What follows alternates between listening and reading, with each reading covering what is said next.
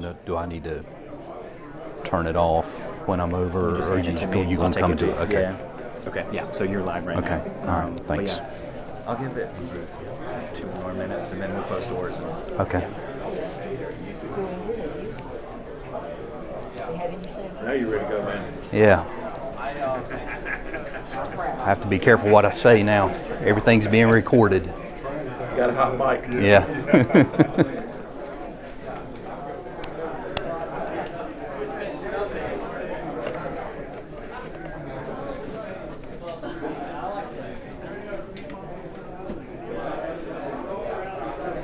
Hey, Barry. What are you doing? I'm sitting here, Barry. Hey, Dave. How you doing, man? See you.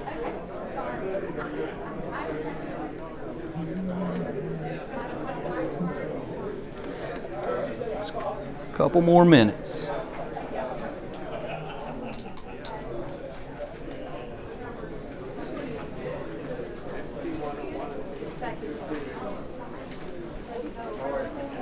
Hey. Just water for you, too. Thanks, I appreciate that. Thank you.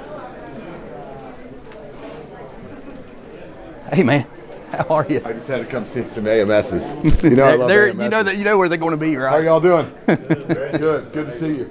Thanks for being here today. Be easy on them, all right? All right, we'll try.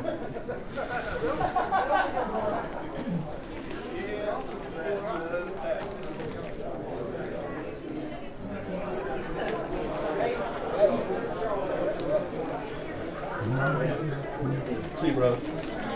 Oh, no, man. Wait. Oh, Here, let me give this to you. You go ahead and teach this. I'm cheering you on, bro. Cheering you on.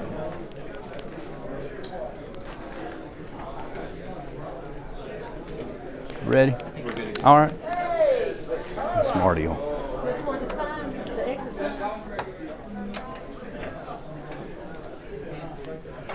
It's good to see you all here today. A lot of familiar faces in the crowd. We're going to go ahead and get started. My name is Scott Setzer, and I am leading a local associations partners in the gospel. So if you're in the wrong place, this is your time to get up and go somewhere else if you'd like to. Otherwise, I'll assume you mean to be here. So I have the privilege of serving as the Association Mission Strategist, AMS, of the South Roanoke Baptist Association, which is out in the Greenville area. Our office area is in Greenville.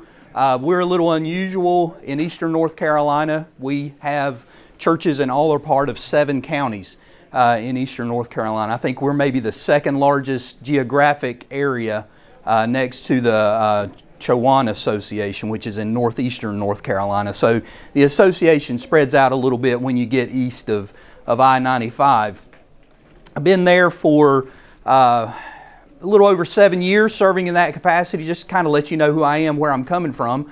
I've been there for 7 years. I pastored in the association for about a little over 5.5 years. So all told, I've been in that association for 13 years. And that's the longest I've ever been in one place. My family, we feel like, this is kind of home for us right now, and it may be, for years to come. So I also have the privilege of serving as the president of our North Carolina Associational Missions Conference, and a lot of these guys are in here, and just some great associational missionaries. I see there's a lot of guys in here who could probably be up here and should be up here leading this instead of me, but we've got some very talented, skilled, local church-loving, mission associational mission strategists in our state. Just to tell you a little bit about my family, this is my family. I have a son and a daughter, and my son was back here. He's saying where Chris is sitting. He's with me because we're a hockey family, and we do play hockey in eastern North Carolina, although we have to travel into Raleigh to play. He plays on the Junior Canes.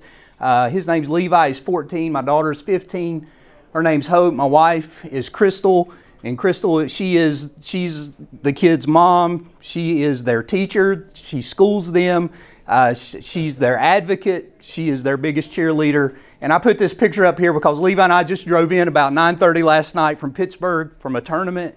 And his Junior Canes team, they won the tournament. So They went 4-0 for the tournament, and Levi, he's right here. You'll see him walking with me.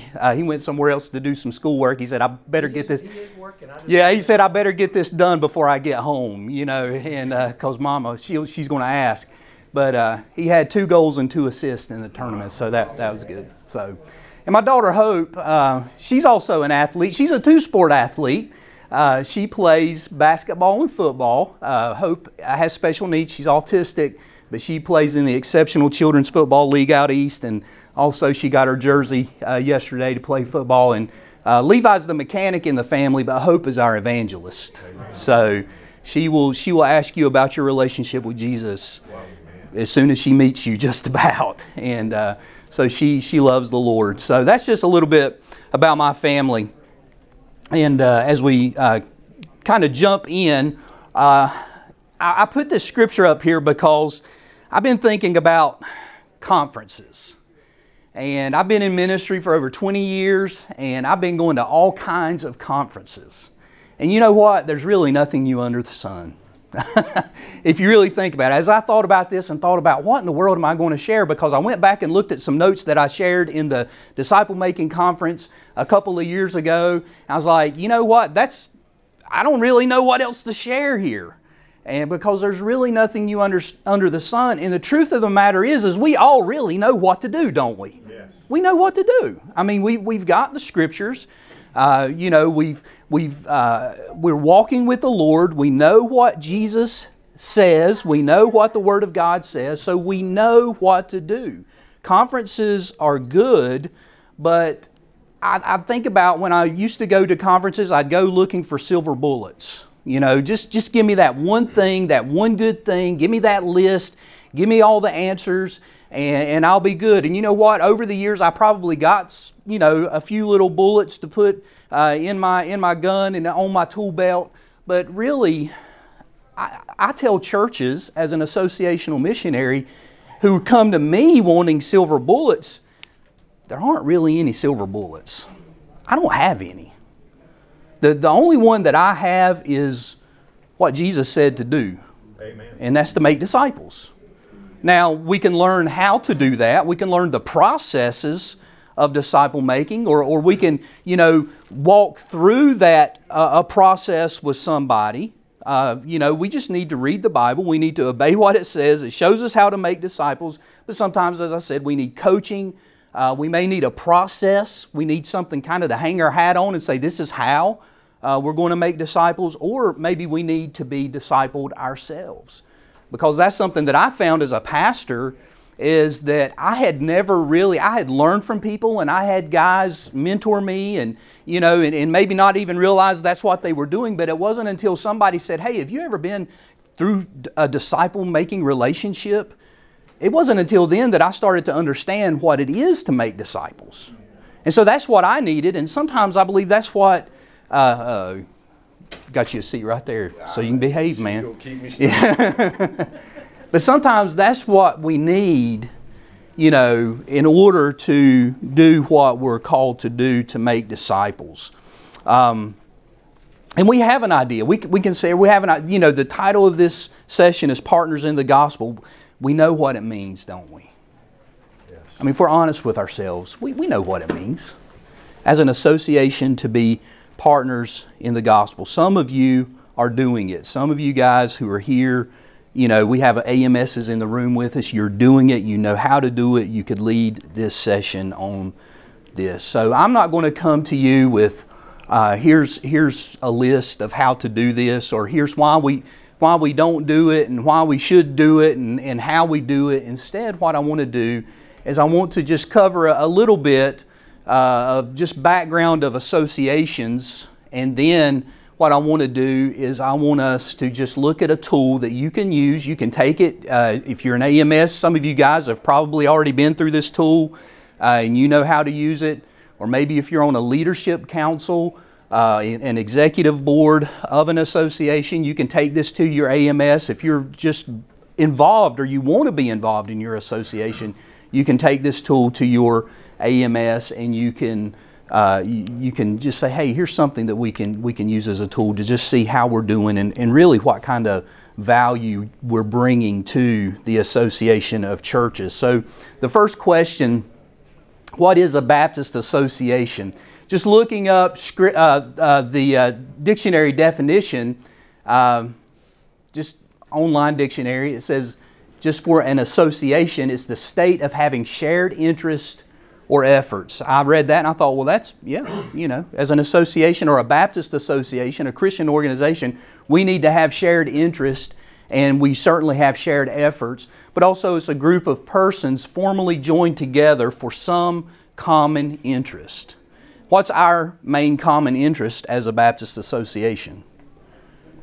It's the gospel, right? It's the Great Commission, right? It's the Great Commission.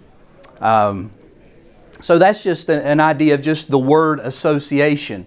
Also, here's some words that some are synonyms, some are words that relate to the word association.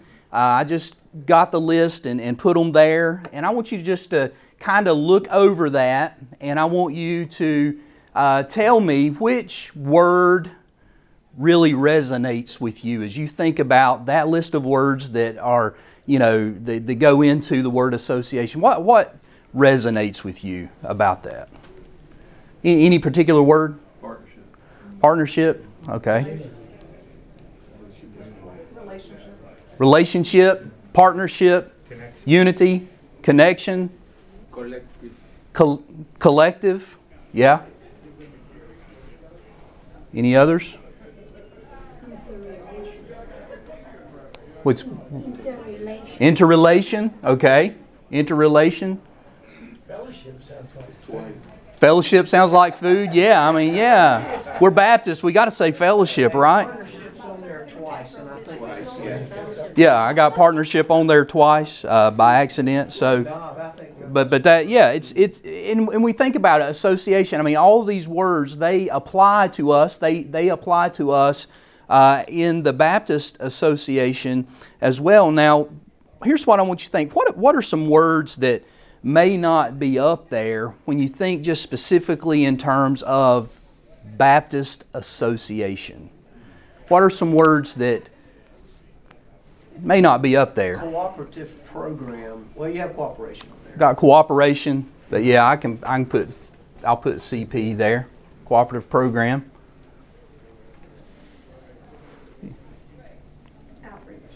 Outreach. Okay. Mission's not on there, I don't think. Mission. Put S in there. Vision. Vision.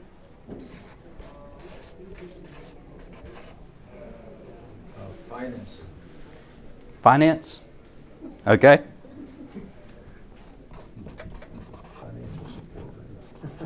Yeah.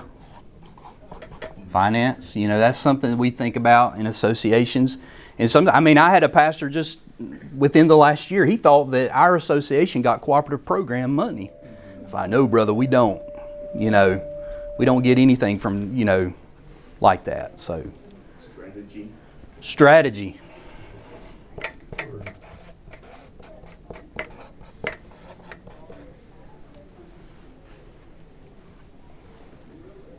Any others? Support.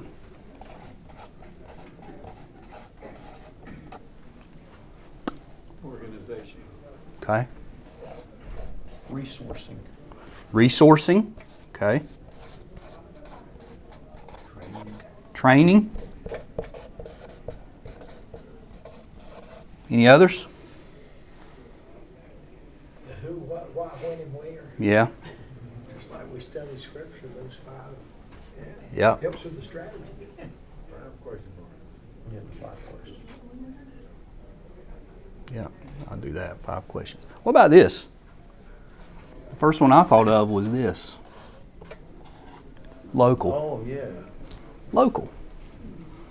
We're local. We're churches that are in the same locale. We should have the same heart for the mission field because we live in the mission field, right? That's one of the first words I thought of is that, you know, we have to reclaim that idea that, hey, we're local and we live here, we work here, we play here, we have relationships here, and we need to own our mission field. We need to take ownership in that mission field.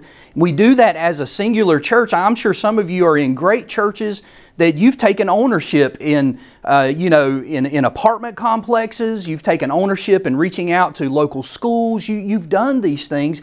But think about how much greater that impact can be when you partner with another sister church that is down the road or across the county. And you start looking at it that way and say, hey, God has dispersed us and He's put us as local expressions of the body of Christ where we are, but He's also connected us to be able to make a larger impact. So that's one thing that I thought of is local. We're local. A guy named J.C. Bradley, he wrote a book called A Baptist Association, Churches on Mission Together in 1984. I had to go and kind of see who J.C. Bradley was because in 1984 I was 10 years old. And he says associations help the churches in ways no other general Baptist body can. The association is concerned with the whole life of its churches, just as the family is concerned with the whole life of its members. And whatever the churches do in faithful response to God's mission, the association exists to help them. The association is a network of, here's some of those words, relationships through which churches give and receive assistance in the fulfillment of what? Their mission. So we're interconnected, we're interrelated, we're a network, we're concerned for one another, we're concerned for our mission, we have ownership of our mission field. And J.C. Bradley, basically he was a missiologist, he was an associational missionary, he worked for NAM, he worked for Lifeway. I went back and saw an article on the Biblical Recorder from 2009 where he received a Lifetime Achievement Award for his service to associations. And listen to what he said. He said, in 20 years, there may be more or fewer than 80 associations in North Carolina and 1,200 in the SBC, but they will not be defined by geography as they are now. Now, I said local, and we need to hold on to that locality of the association, but some associations aren't defined by geography. They'll be defined on different basis by people groups, by language, by other affinities. And he says that associations are potential centers of innovation and they're better positioned near the church. They're near the church than any other denominational entity. We're ground zero. Associations are ground zero. Just a little more, another quote here from Aaron Minikoff on the Baptist 21 blog. He said this is kind of newer, he said, our denominational life is like a tree. The national entities are the branches spreading across the globe. The state conventions are the trunk holding the branches in place, but the local associations are the roots. It's at the associational level that every pastor can be involved.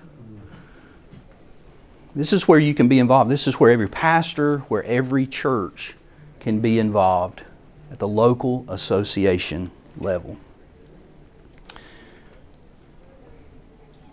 In 2017, an AMS, Jason Lowe, the Pike Association of Southern Baptists in Kentucky, he did a survey. He surveyed 448 SBC leaders. Now these are pastors, these are AMSs, these are lay leaders in the association, seminary students. You know, he kind of had a good swath of folks in SBC life. And he did this survey and he came up with several key findings. He kind of just summed it up. And here's the first key finding he found about this association, what people thought about associations. The number one finding was a lack of perceived value. Lack of perceived value. When asked to describe the most exciting aspect of their local Baptist association, the most popular answer was nothing. Nothing. That is sad, isn't it? And, you know, if you're kind of like some of the guys in here like me, you know what that's like. You hear that. As a matter of fact, I heard this probably about 2 weeks ago. You know, from a pastor who had just been fired by a church or forced to resign, and he's sitting in my office and he says, You know, the reason the church really doesn't support the associations, they just don't see any use. They don't see any value in it. But guess who called me about 2 hours later? That church. But that's inertia. I mean, Yeah. that word nothing is inertia because association were not started with a group of 20 churches saying there's no value on. Let's go ahead and start because there's no value. Yeah. There was, and that's what we're going to get to. That's what I'm working up to. That's good, Jonas. And the thing about it is most people don't see value in something until they really think they need it, right? And that got me thinking about this church that, you know, maybe I'm the pull in case of emergency switch. You know, because I had another church call me and they wanted me to help them know how they could get rid of their pastor. What do they need to do? Like, I don't do stuff like that. I mean, this is all like in the last 10 days. And y'all know what I'm talking about, don't you? Another lack of perceived value. Can you crack that door open a little bit? When asked to describe the most frustrating aspect of the local Baptist Association, 2 of the 3 most popular answers among church leaders were the association is irrelevant and lack of association strategy, vision, or purpose. Now, and that, I agree with that. That's a solid answer. You know, the reason they don't see value in it is because they don't understand what's our strategy, what's our purpose. You know, what are we doing here as an association? I think that's very central for the unity of the cohesiveness of the whole. Absolutely. It's essential for the unity and cohesiveness of the association. Key finding 2, perceived value determines involvement. So none of the church leaders from churches that identified themselves as extremely or very involved in the association responded that nothing excited them. So if they were involved, they didn't respond that way. They see the value in the association, but nothing was the most popular response among those church leaders from churches that identified themselves as moderately involved. Okay? And then number 3, involved pastors equals involved churches. And if you want to know more about the study, you can find it there at that site. And I'm not here to bemoan that not all the pastors are involved. That's not what I'm getting at. For me, what really got me was number 1. You know, that there's no value. Nothing excites me about it. There's no value. And so what I want to do to kind of finish our time together is I want us to look at a tool. And some of you guys, if you just take one and pass it around and just take one and kind of pass it through here. Some of you guys have seen this before. You're a part of this. And I don't want this to be a commercial for future church company or denominee, but I'm going through this process right now. Some of you may, who are the guys in here who are going through this process? Anybody? The denominee process? Okay, so it's me. All right. I thought maybe some of you other guys were going through it. But it's something that, it's a 18-month journey that we're working through to understand how can we as an association bring value. And I found the tools to be very helpful. And, that's part of what Dave Rhodes, he's in on that with Future Church and Will Mancini. And I did get permission from them to share this with you all today. And this is a tool that you can take as an associational mission strategist. Something that I've done with it is I took it to groups of pastors within my association. And we just sat down and I talked them through it. And then we talked about the questions at the end that's on the sheet that you have. So the Cloud and Box tool, basically what it is, it has 4 movements. And the first movement, that'll be the top inside arrow, is this. Movement number 1, the cloud creates the box. Okay?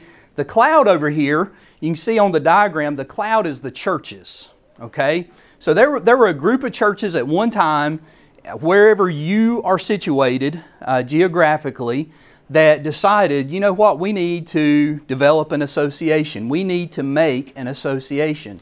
And the reason that's the cloud, it's shown as a cloud, is because you have churches that are at different points in the journey. You have churches that are different sizes. You have churches that have different cultures within them. You have churches that are different ages. You may have churches in your association that are 200 years old. You may have some that are 2 years old. And so it's different. You know, there's a lot of difference within that cloud, but what they do is they create the box. Now, there was a reason why that box was created. If you want to, in the box on the diagram, write your association name in there, or the letters of your association. There's a reason why churches got together to create the South Roanoke Baptist Association. And I did some research, and like our association, it started out as the Roanoke Association. And it was started in 1907, but in the early 1950s, some people said, you know what, the geographic area is just too large, because it went all the way up to Rocky Mount, up to Virginia, from down to Greenville. And so they, did what every good Baptist institution does. They set up a study committee to study for 3 years whether or not they should divide the association up, and then they finally did. But there's a reason why. It may have been to advance simply to advance the mission of Christ, to provide Christian education, to plant churches, to do something else. I mean, maybe set up some other type of organization. There's some associations that were created to start educational organizations. So the cloud creates the box for a specific purpose. And something that we've got to understand is that the farther away that we get from when the box was created and the people who created the box, the further the gap is of knowing why the box is there. Okay? And so the cloud creates the box. The box serves the cloud. Okay? We came together, we started this association, and we started it for this purpose. And the associational leaders say, okay, well, that's what we're going to do, and we're going to serve the cloud. We're going to serve the churches in this way. So the box serves the churches. Movement number 3, and this is where our brother talked a little bit, the cloud funds the box. All right? We're doing good. So the box is serving us, and so we're going to give back, and we're going to funnel our funds, mission funds, to the box to make sure that everything's going well. Something that I've learned about those who are in the cloud, as I've looked and studied our association, is that there are churches who fund the box. They still fund the box. Why? Because that's what you're supposed to do. Right? We've been a part of the association. We were a part of the Roanoke Association over 100 years ago, and we've been around for 150 years, and that's what we're supposed to do. But you know what? When I look at some of those churches and I look at their giving records, I see that they've started doing this over the years. Why? Because they're in decline, right? And they've got to make a decision. Do we keep our pastor full time, or do we give money to the box? And so they say, well, we'd rather keep our pastor full time, so we decrease the giving to the box. But what I've seen in newer churches is the first question they ask is not of, it's not a historical question. It's more of, does the box bring value to us? And I've had some guys in churches say, it really bothers me that X church doesn't give as much as we do. And I say, well, there's a reason why X church doesn't give as much, because they're trying to determine value. And this tool, it's not about funding, but it's about understanding kind of why. Why are things the way they are? And that moves us to the 4th movement, and it is the box just blank. The box blanks the cloud. What's the box going to do here? Okay, what are we going to do as an association? Usually what happens is an association over time can get to a point to where we get our priorities mixed up, and we think that the cloud is supposed to serve us.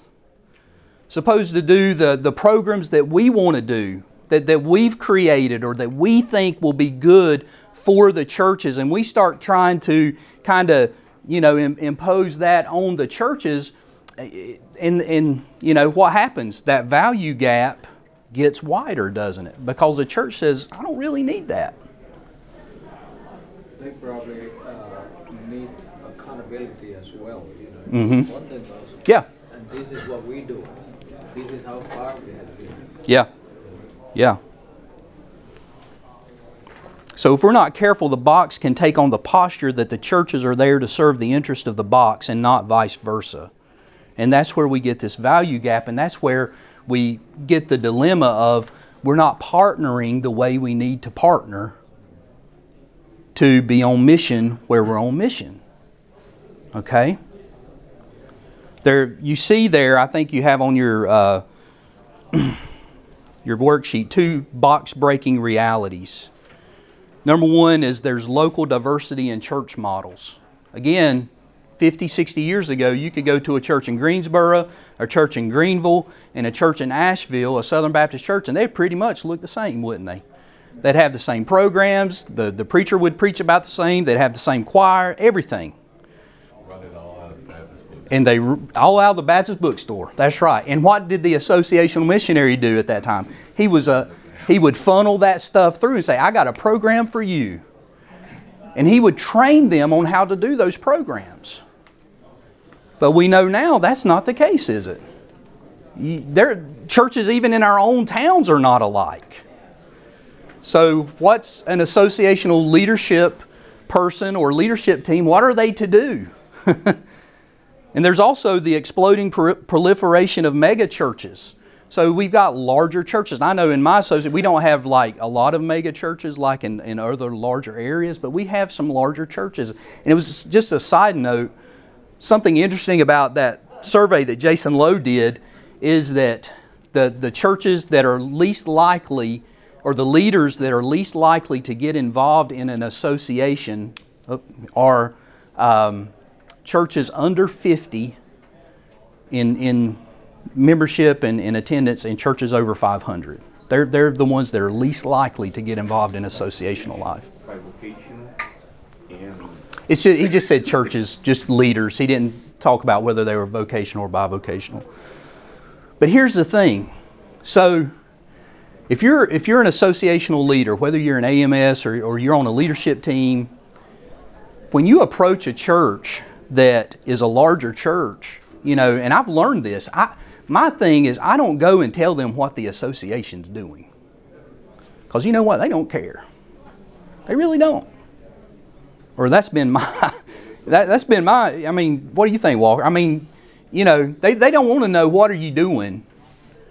I would say that's not true for me. People Okay. want to know what we're doing. Of larger churches? Yeah, larger churches. Okay, well, good. My larger churches are involved, so unfortunately. That's good.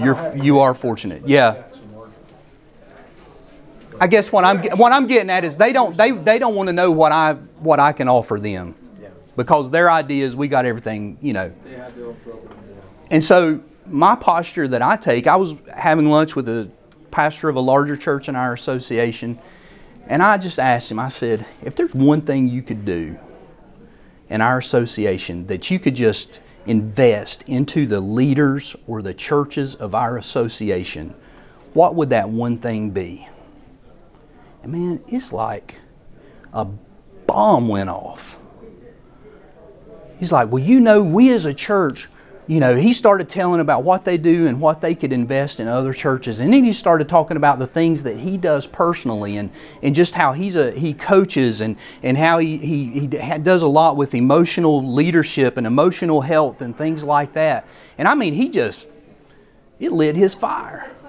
And so what we're doing now is he's going to be facilitating a cohort on the core of emotionally healthy leadership among pastors in our association. I'm like, dude, you go do it. See, here's the thing is, I've had to come to realize I don't have to be the hero. I've got to be a hero maker. I've got to be one who pushes others to the front and say, you invest what you have into this association so our partnership can grow stronger, so that our churches can grow stronger, so that we can do what? Accomplish our mission. And so, you know, that's the posture, you know, that I've started taking with some of these churches. You look at those questions for discussion. I was about to say destruction. I think I still got his presentation in my mind earlier. But take this. If you're around pastors, go do this. If you want to know kind of a better training, I gave you like the jet speed 50,000 foot view. I can give you a website, that the nominee has where, that kind of walks through this a little better. You can do that. But one last tool that I want to use that I share with you that I believe could help strengthen partnerships. I'll show that in a minute. But I just want to ask, does anybody have any questions or thoughts about this? I ran through it really fast, and even the questions at the bottom, because sometimes you'll find that what we have to do is we might have to create a cloud within the box. Sometimes we have to basically create a new cloud. Because what we're doing is we're understanding, there's a value gap here, and so we've got to develop in such a way that it brings value to the churches. And there will be some churches that may still be connected in some way with our association, and they'll say, well, that's not for us, but what we need to do is we need to make sure that we're maximizing the value of the association. Just right quick, like the fourth point down is a good question. If our church leaders had no box at all, what would our healthiest churches create a box to do today? And what would this challenge us to stop doing? Okay, so that's something that gets you thinking. Okay, go ahead, guys. Well, just going along with that, it ties into what I was going to say. People are tribal now, and they look for people that are in their tribe as much as they look for an association. So you have to kind of have a blend of that and kind of network together. One of my pastors made a good comment, and he made the statement that I know the personalities of our churches, and they all have different personalities. You said that early on. Yeah. But also putting together who works together and who can help each other. But one of the things I always say that money follows vision and passion. So you don't raise money. And one of the paradigm shifts, and I'd be curious what Lester has to say about this, from 20 years ago to now, a lot of associations were self-preserving 20 years ago. And I think that our generations realized we're not there to preserve ourselves. We're there to help everybody else accomplish their mission. Exactly. I learned that at the convention. I mean, we're there to serve the church. And just keeping that there and serving the pastors and being a friend to them and being a support to them. And it depends on what you're doing. My four big rocks are being a pastor to the pastors. That's where I spend most of my time. I coach them. I consult churches. I coach pastors. And then revitalization, church planting is a big deal because we're growing. And then missions mobilization. And those four things, and I've kind of stayed with that as far as what I'm doing. And that's what they asked me to do. And so that's been helpful. And then just being available and being at stuff. That's what I've found has been the most helpful is if they have access to you, if you're available, that you have a dialogue going on. I text all my pastors every Sunday morning individually, and that's probably been one of the best things I've done. Because that's given them a way to reach back to me if they want to. It really does. I mean, one thing I do is our association's broken up into 5 regions, and I tell my pastors I don't pray for all 70 churches every day, but I pray for you at least once a week. And I, not every week when I pray for them, but every few times I'll say, hey, praying for you today. And then that opens up, the doors for that. Just let them know. Walker, were you going to say something? Okay. So, I think one factor is if we're working for God or we're working with God. I think that is a great deal. Because a lot of times we do things and Christ, I know He's there, but He is very much involved in His church. Pretty much involved in His church. And if we try to get together, unity, and try to think in the same way, we're never going to do it. Because we think that He is the head, and we are co-laborers with Him. Now the vision is even larger for everybody. Absolutely. And that would be, I think, would be great for us because we see the need. Yes. Like Paul when he went to Corinthians. Everybody was invited there. They were not making any progress because everybody had their own. You need to have His mission. Yeah. He's with us. Yeah. That's good. Chris? I was going to say, if you look at the history too, the big transitional change was when the internet came, because you weren't the only one. Yeah, that's the thing. Yeah. We're not the guy. All you got to do is do a Google search. And sometimes I get calls and texts, and I'm like, you could search that on Google. Why are you asking me? That's the way I think sometimes. I don't know. And but again, sometimes that's that old way of thinking too. Of what does an AMS do? Let me give you one last thing here. So if you're, let's say you have a church that comes to you, or a pastor, or there's something going on, and you're trying to help a church. This is a denominee thing as well. I just don't have a pretty slide for it. But you're trying to help them with the next step. Normally, as an associational leader, an associational missionary, we, for whatever reason, we kind of start here, create. Oh my goodness, we need to start this type of thing in the association, or I need to do this, or there's just certain things that I can't create. Programs, I've had other things issues I've dealt with is, I've had churches call me about sexual abuse in their church. I can't go and get a, law degree. I don't know. I've got to make sure that I'm putting them in front of the right people, and I'm building my network. I've got a little lady, she's the last active member in her church, and she says the wish of everybody was to sell that building. I wish she'd do something else, but you know what? I'm not going to push her. She's in her 80s, and my thing is to hold her hand and be her friend and try to help her. But there's one problem. You need trustees. You can't just sell your building. And so I have to make sure that I'm understanding how to help her through this and help her disperse her money, the money of the church. So basically what we need to do, instead of thinking of creating, we need to maybe first of all thinking of curating as associational leaders. Who is it in our association that can help this church or this leader? Again, this is where it takes humility as an associational leader to say, you know what, I don't have all the answers, and I need to stop acting like I do. Because we can get in some serious trouble, or others can get in serious trouble if we're trying to create all the answers and have all the answers. So, it's like the pastor, what's the one thing you do? There are pastors who are hurting, who need this. And so, I'm putting him in touch with them to lead them through this cohort. We've got pastors in a region in our association who see a need to start a new church. So what I'm doing a little bit of curating and contracting here. I've helped start churches, and I'm all for church planting, but I've never been a church planter. I can give you some general ideas about it, but so what I do is I call up Barry Murray and Dennis Connor, who are in our state convention. Both of those guys have planted churches, and so we've got those pastors together in that region, and we're working on developing plans to start a new church, to reach a totally different people group in that region where those pastors are. Sometimes you have to go, you can go inside. I would say your first move, try to make it inside.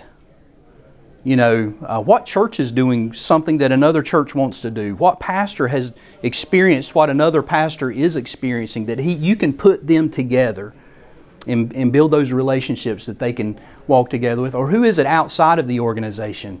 I've got a lawyer that I call. I've got a biblical counselor that I call. I've got a chief of police of a local municipality that I call and say, hey, what's the law on this? So build that network of people that can help those outside. And I've even, for one of the church dealing with the sexual, issue, a sexual abuse, I say, look, you tell that lawyer to send me the bill. Send our association the bill, because if somebody sees that at your church, they're going to wonder what in the world's going on here. Not that we're trying to keep everything secret, we're just trying to get everything, our ducks in a row, so we can handle this appropriately. And then there might come a time where you can create something. I think that's about all the time we've got. Any other, here, if you're interested in Denominee, this is one of the trade-offs for me using their material is I needed to put this slide up here. So, and I said, yes, Shane, I will do that. If you're interested in that, it's great. It's been good for us. And you can contact them. If you would like for me to send you any information, I'll send you this slideshow. There's my email, scott@southroanoke.org, or I'll send you the link to the YouTube video. Just all you do is just email, tell me you were in this breakout, and whatever you'd like from me, I'll be happy to give it to you. Does anybody else, any final thoughts from any of you association guys? Great job. The All right. association have a particular date during the year that they come together? Our association, actually we do, in April. We come together for our State Associational Missions Conference for fellowship, for encouragement, for training, and Lester's been just Lester Evans back here, he's worked with associational partnerships on a statewide level, been a great resource for us in making sure that we get together and do what we need to do. One thing, getting back, you're talking about connecting churches and where the smaller churches, you know, the size of the church being more engaged in associations than the very small ones or the larger ones. It's like two sides of the coin. People are saying, what do I get out of it? Mm-hmm. And what do I give to it? Mm-hmm. Most people are asking what I get out of it. Right. That is the relevance issue. And they feel like if they're not getting anything out of it, it's not relevant. Members of churches feel that way about their churches. Yeah. And pastors wrestle with how do we deal with that. So associational missionaries also deal with that too, because smaller churches feel like sometimes they don't have anything to contribute. Larger churches feel like they're self-contained and really don't need any of the resources that the association has. It's a matter of connecting them together. Right. Like you said, with the larger church, the pastor, what can you do? What can you give? Making that paradigm shift away from what's in it for me or what I get out of it to what can I give to it. And members within the congregation of the church is what makes the church. They make it or break it. And yeah. It has to do with whether they give to it or whether they take from it. The same way associations are made up of churches, and the association will be what the churches make it. That's right. If they don't contribute to it, and we're talking about more than financial, yeah, absolutely, contributing to each other, it will be weak and it will lack. But if they contribute to it, as with each, because we'd never say to a member of the church, we don't need you. Right. We'd never say to another church, a sister church, we don't need you, yeah. Because that's the body of Christ. And so when we can, it's what we can put into it is what we get out of it. Yeah. And I've had some church members I wanted to say. Yeah, yeah. But you can't do that. You can't do that. Walker's like, well, maybe. Now that I think of it. Thank you all so much. There's a lot more. This is just way up, 50,000 foot view. So I appreciate you all being here. Let me say a prayer for us. Chris, why don't you pray for him? This guy right here, Chris, he loves churches and he loves the associations. He's probably one of the biggest cheerleaders, I think, for associations around. And we appreciate you, brother. Why don't you pray for us? Father God, you're a good Father and a great and mighty God. In our relationship with you, we know you as both. Lord, at this day and time in history, for the church, for Baptists in name, the light on the hill, that should begin in our homes, where prayer should be the centerpiece and the Bible should be the masterpiece. Lord, may our churches feel more than ever in this post-COVID world that we're now in, that this new normal has to be about disciple-making, that it begins in our homes, it begins in our church homes, with the things that are being taught today. Lord, thank you for Scott Setzer and what he's given us in this overview. But Lord, we must give Jesus his bride back in so many cases, where we are getting ahead of God or not even allowing God to even move in our churches because we've made it an organization that is not biblical. So Lord, I just pray that the revival that comes is when we all will get in the same boat, the same oars, and row in the same direction, all for the glory of God, with the people of God and the church of God. So Lord, thank you for those that are here. Thank you for our associations. I've often said what I've learned these 13 years serving associations at Southeastern Seminary is that the local association is so much more valuable than a Baptist State Convention because, as Scott's already said in this session, it's the culture in Asheville. It's the culture in Marshville. It's the culture in Wilmington. It's the culture where most of our churches, 85% of them, are in that rural area. But in that community with like-minded churches and like-minded pastors, there's just one mission, and that's to love God, to love people. So Lord, continue to break our heart for what we know is breaking yours. But Lord, I truly see that revival is right on the hinges. Amen. And I see Jesus sitting at the right hand of the Father. And I don't see him relaxed with his legs crossed or sitting in a recliner. I see him like he's trying to come back and rescue his bride. But I think, Father God, you're saying, no, grace and mercy. What about the 85-year-old that gets saved next Sunday? But Lord, you're coming. So Lord, Father God, just give us that expedience that we come to church to hear a message from you rather than to check the box that we've been there. And I pray all this in the mighty name of King Jesus. Amen. Amen. Thank you all so much. Thank you, Scott. And this is our freshest AMS. Yeah. 2 weeks, right? Yeah, 2 weeks. 3 weeks. Yeah, that's a long time. You're a seasoned pro now. Thanks, Paul. Hey, Lester, was the honeymoon over when you got the keys to the office? Yeah, Good to see you. pretty much. Hey, Dave, good to see you. You all right? Good to see you. Get around like you are. Good job, buddy. Tim, I recognize you. I was trying to watch you. I went to the church about 5, 6 hours. Oh, yeah. So we had the annual church conference, which lasted about 4 minutes. And we went, but it was large, some people knew that. I had no idea who that was. So anyway, so I asked Pastor, I said, one thing he said, he does. Went through the conference. I said, but we don't need any of that. He said, that's right, we don't.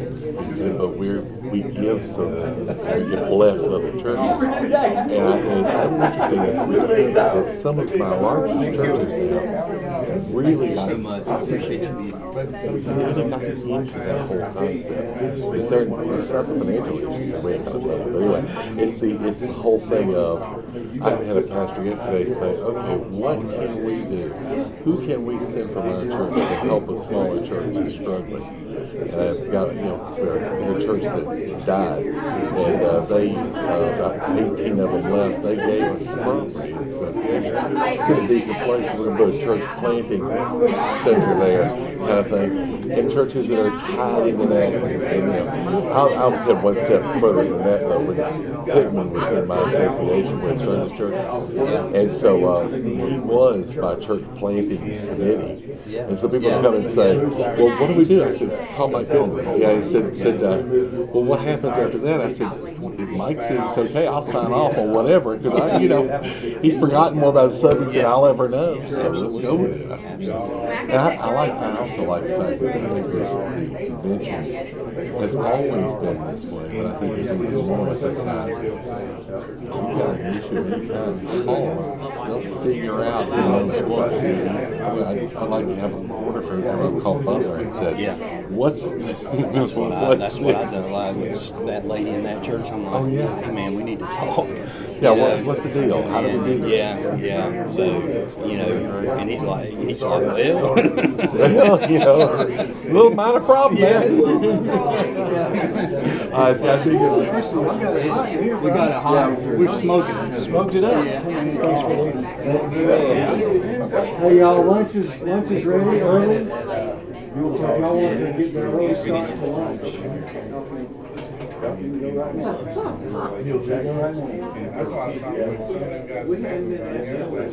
How'd it go? Everything good? Some good input. Y'all. It went well.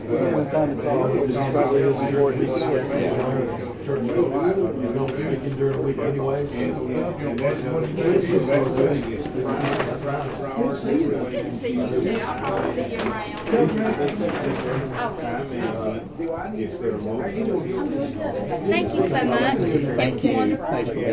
Appreciate it. My Where are AMS you? couldn't be here. He Mount didn't- Zion. So Mount Zion. Gary Gates. okay, that's like High Point, Burlington. Okay. Yeah, close enough. Yeah. Yeah. My husband and I, we live in Randolph Association. My husband is pastor in Piedmont Association. And I work in outside. We try to cover. So you got it covered. Yeah. You Got it covered. sounds like it. Sounds like it. Thanks so much. Thank you. What's his name? Yeah, Stephen.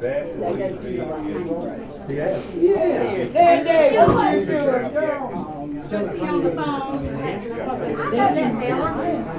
Yes. Brian, I'm not sure if this is finished, if I turned this off or did it correctly, so you may want to check it out. Oh,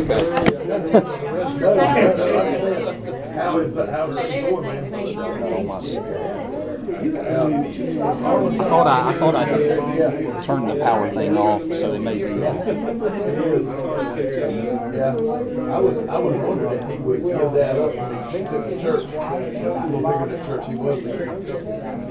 Well, he's been there maybe a Who was it year. that was there for a long time? I was serving. Yeah, Wayne. Yeah. Oh, I like it. Good job today. Good job,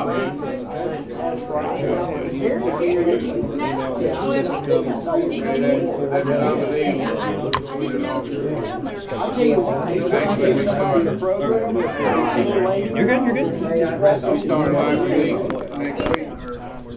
Yes. Yeah.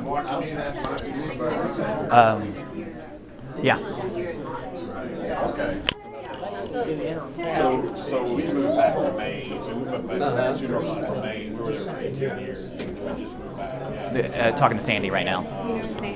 Yes. It's Craig Saunders, that second one. Slide up to stop. You got that. Oh yeah, I was just gonna make sure I'm following the right instructions. Yeah. Is that this one? Mm-hmm. Couldn't get it to turn off. Yeah, you're good. It's a little warm in here. Wow. Oh my. That's probably because the doors were closed, maybe. Whew.